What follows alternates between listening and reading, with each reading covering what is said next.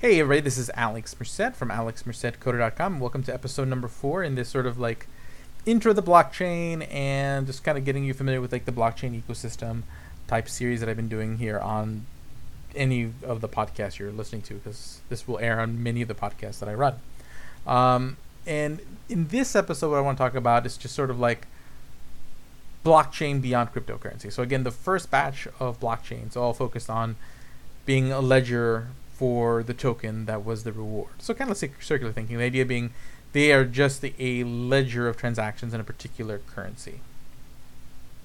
And that's nothing to be scoffed at, okay? Like Bitcoin, regardless of people's criticisms, has done a lot for a lot of people in a lot of places. Has allowed people always say, well, it's just a bunch of criminals use it or money launderers.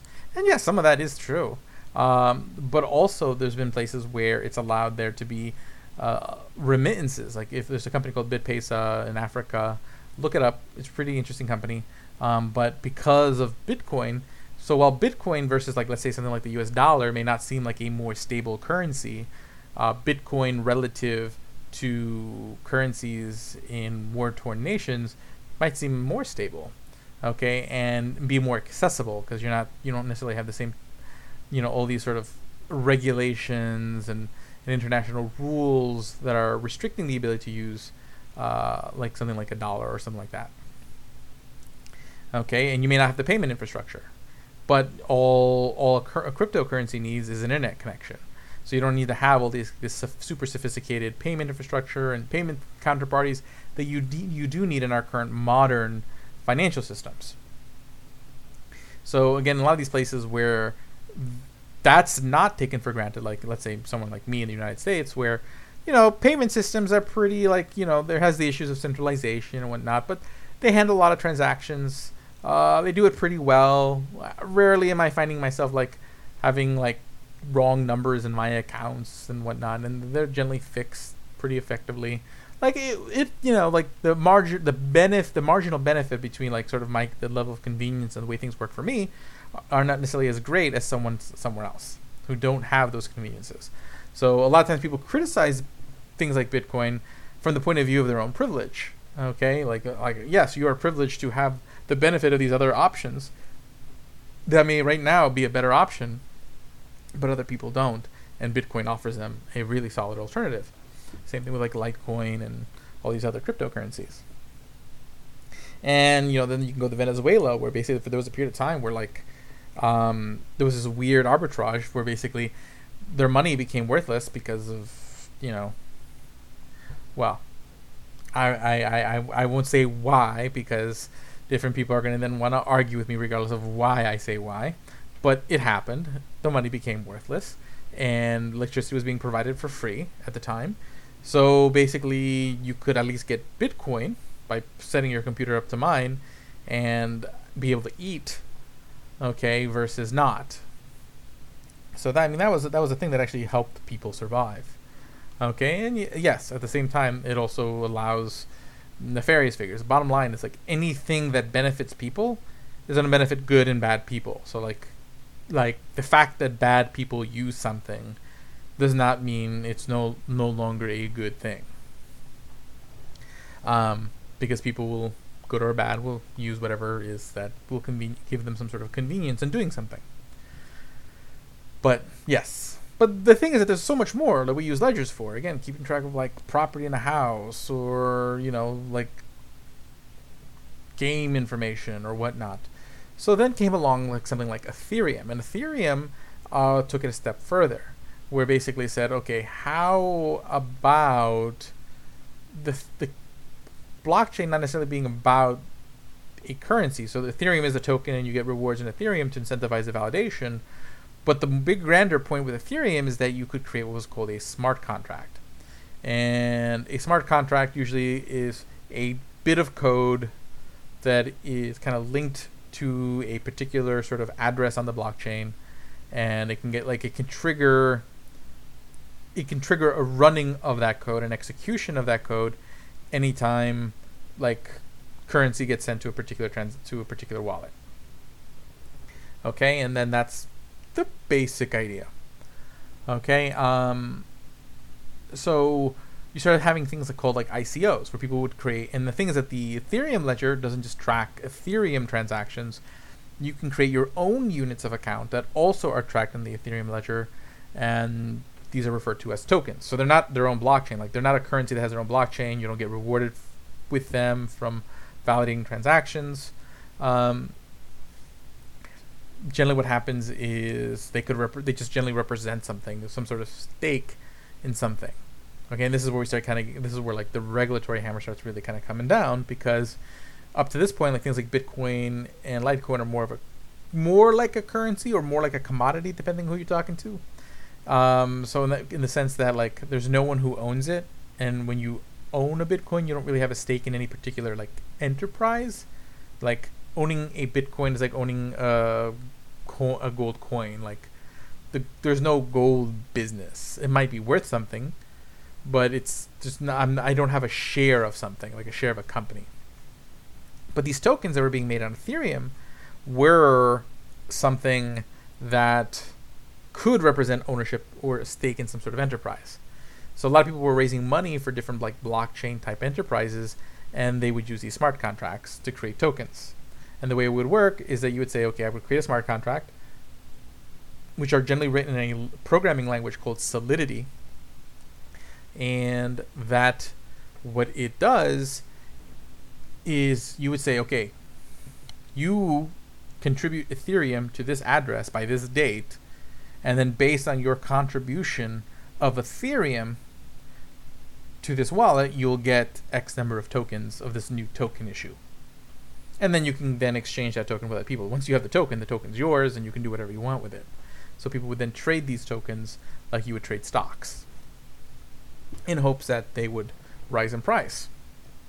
And they would only rise in price because of the underlying thing. So there's a couple interesting ones, like Civic. The concept behind Civic is to create some sort of like token-based way of identity verification. So that way you don't have to necessarily give your information to some like third party and trust that they keep your private. Your information is sort of like privately like encrypted and verified on a blockchain, and you can use it to like verify you are who you are at different points because you have your token. I don't know the ins and outs exactly of the mechanics of how they plan on doing that, but that's been an enterprise that's been around for a while. There's like the Central Land, which is kind of like a virtual land where you can buy virtual property using this in-game currency, which is on the blockchain. There's all sorts of different things that get issued. So that's kind of like where things started expanding. Like, things started expanding in blockchain into this area where we're like going into not necessarily currency type stuff, and it gets a little bit more complicated because there's also something called a dApp. Okay, like if you can create code that executes on the blockchain, then maybe you can create applications that are at least in part executed on the blockchain, or through code that is executed on the blockchain. Okay, and the possibility that arises is that you can create online web applications that don't rely on a central server somewhere. So in that case, even if the business that built it goes out of business, the thing is still there. Okay, like the business, like the product exists. The tools for it to function are still there in the blockchain. Which means, like, hey, you built something, and suddenly government wants to crack down on it. There's nothing you can do about it. Like, it's there. It's committed into this thing that can never be changed. Which is, to me, fascinating. Absolutely fascinating. Although dApps are still something that's kind of figuring itself out, and there's a lot of newer, different like technologies that are trying to facilitate that. But you have all these things: tokens, what we refer to as ICOs, initial coin offerings, dApps, decentralized applications that would run with code that's executed on the blockchain. And again, these could all take little forms where basically maybe like really the blockchain is basically providing a way of authentication, or the blockchain is providing actual data, but really it's like some sort of actual normal web application that actually consumes that data from the blockchain and creates like sort of a front end piece that users can use. There's 100 variations on this story. And that's kind of what Ethereum introduced, but they're not the only ones that do that anymore. You have like Waves, you have EOS, you have Polkadot, you have Algorand, all these different types of blockchains have facilities for like smart contracts, and there's many, many, many, many, many more. Okay, there is no shortage of these nowadays. It's now just seeing who can grab more market share. Okay, but here's the thing: if you have a public blockchain, once it exists, it doesn't go anywhere. It might shrink and it might grow, but once someone's using it, they gotta kind of keep using it. So it's a pretty interesting space. And people have created like other mini sort of blockchains, or what's called side chains, on a lot of these currencies. So these basically are blockchains that handle, basically what they do is they have their own, let's say, blockchain that manages the transactions in a particular sort of like tokens, and has like its own little mini economy, but then it operates in parallel to executions on an existing more bigger blockchain like an Ethereum or an EOS or Polkadot or something like that.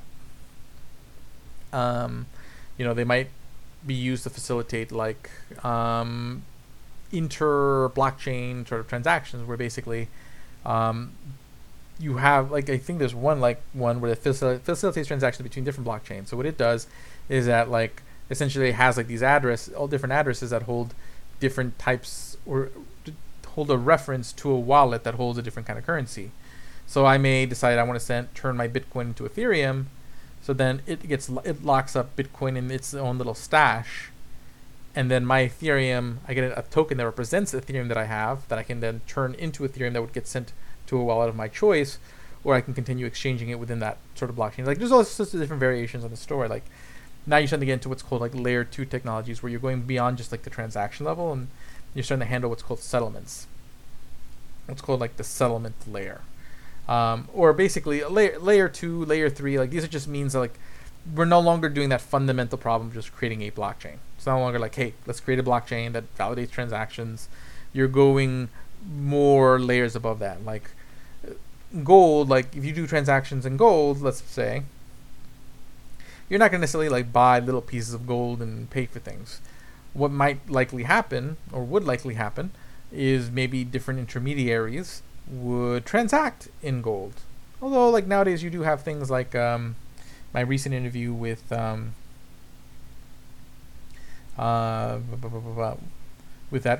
gold app that was Coro Global.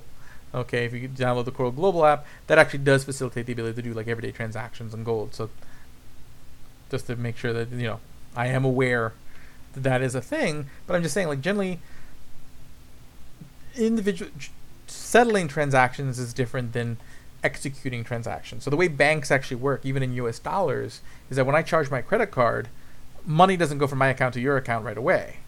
What happens is at the end of the day, all these banks, they figure out what the net movement of money is. So Chase is figuring out, hey, from all the transactions that happened today, what's the net amount of money I need to send to Bank of America between all my customers and all their transactions, okay, etc. So this is what's called settlement, and this is like another layer that's being built on top of a lot of these blockchains, where, okay, so instead of saying, hey, every time I buy a cup of coffee in Bitcoin, that this Bitcoin transfers from one wallet to another, you can use what's called a Lightning Payments node. So this is just one mechanism for like settlement. And these like nodes that handle Lightning payments, what they do is they'll keep track of transactions between other Lightning payment nodes. And then all these nodes, instead of transacting throughout the day, at a certain point, they settle up, they net those transactions out, and then just conduct the net transactions amongst each other. And this allows there to be faster transactions because people can just transact. That's why your credit card transactions seem so fast, because they don't handle the actual settlement of it the minute that you buy your cup of coffee. It's all handled at the end of the day through a net transaction. So, because again, people criticize the Bitcoin blockchain for being slow, but the answer is just that if we had to settle dollar transactions at every transaction, it would be slow too. We just don't do that. There's settlement, and now they're building those kind of technologies with like Lightning payments in Bitcoin and a lot of other equivalent sort of layer 2, what's referred to as like layer 2 technologies, like creating these other layers that'll provide more functionality to existing blockchains, and then layers on top of that and whatnot. People keep trying to find ways to kind of expand sort of these networks, because again, fear blockchain. So once they exist, you can't really change them. You can't build necessarily new features because that would require every validator to have to update their software pretty much at the same time, and you just don't know who all these validators are. So how are you supposed to do that? So oftentimes you have to build sort of these parallel technologies that run side by side, and that makes it kind of work. But yeah, so hopefully this kind of gives you like an idea of, and so this is where like the need for like blockchain developers comes in, because it comes down to like developing apps, dApps, developing wallet applications, developing smart contracts, developing side chains, and all these different technologies is now really now it's basically a new renaissance to figure out who can figure out sort of the best applications of this technology before everyone else. I mean, if you were to ask me my opinion, where the use of blockchain really excels is in the management of public information, or information that should be publicly available, where none of the parties who provide part of the information have the incentive of. So again, like for example, the banana. Okay, the farmer cares about the transaction between the banana farm and the wholesaler. The wholesaler cares, they care about the transaction with the farm, and they care about the transaction with like the retail, like the grocery store, but they don't care about the end consumer. And then the grocery store only cares about the transactions with the wholesaler, and none of them have an interest of like the whole supply chain. So in that case, like someone has like a banana that gives you like listeria or something. Okay, first that person would have to like figure out what store that I buy this banana from, and then that banana would have to they had to figure out which wholesaler provided that particular banana, and which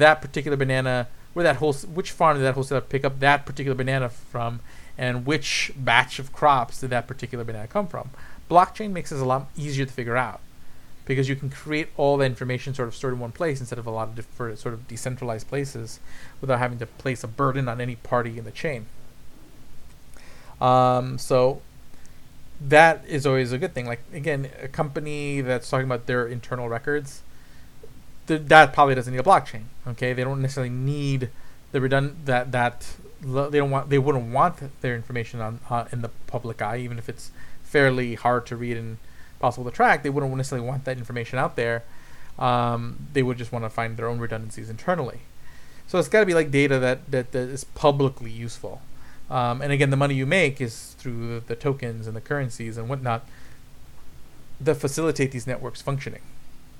Because generally, the way you would do is to use these different services, to use the dApp, to make use of a smart contract, whatnot. There's always some sort of transaction and some sort of token and some sort of cryptocurrency, and that gives these things value, and that's generally sort of like where the profit comes in the transactions that generate value, and then being paid for validating these transactions. So I think that's going to wrap up this series, just kind of going over the basics. If you are listening to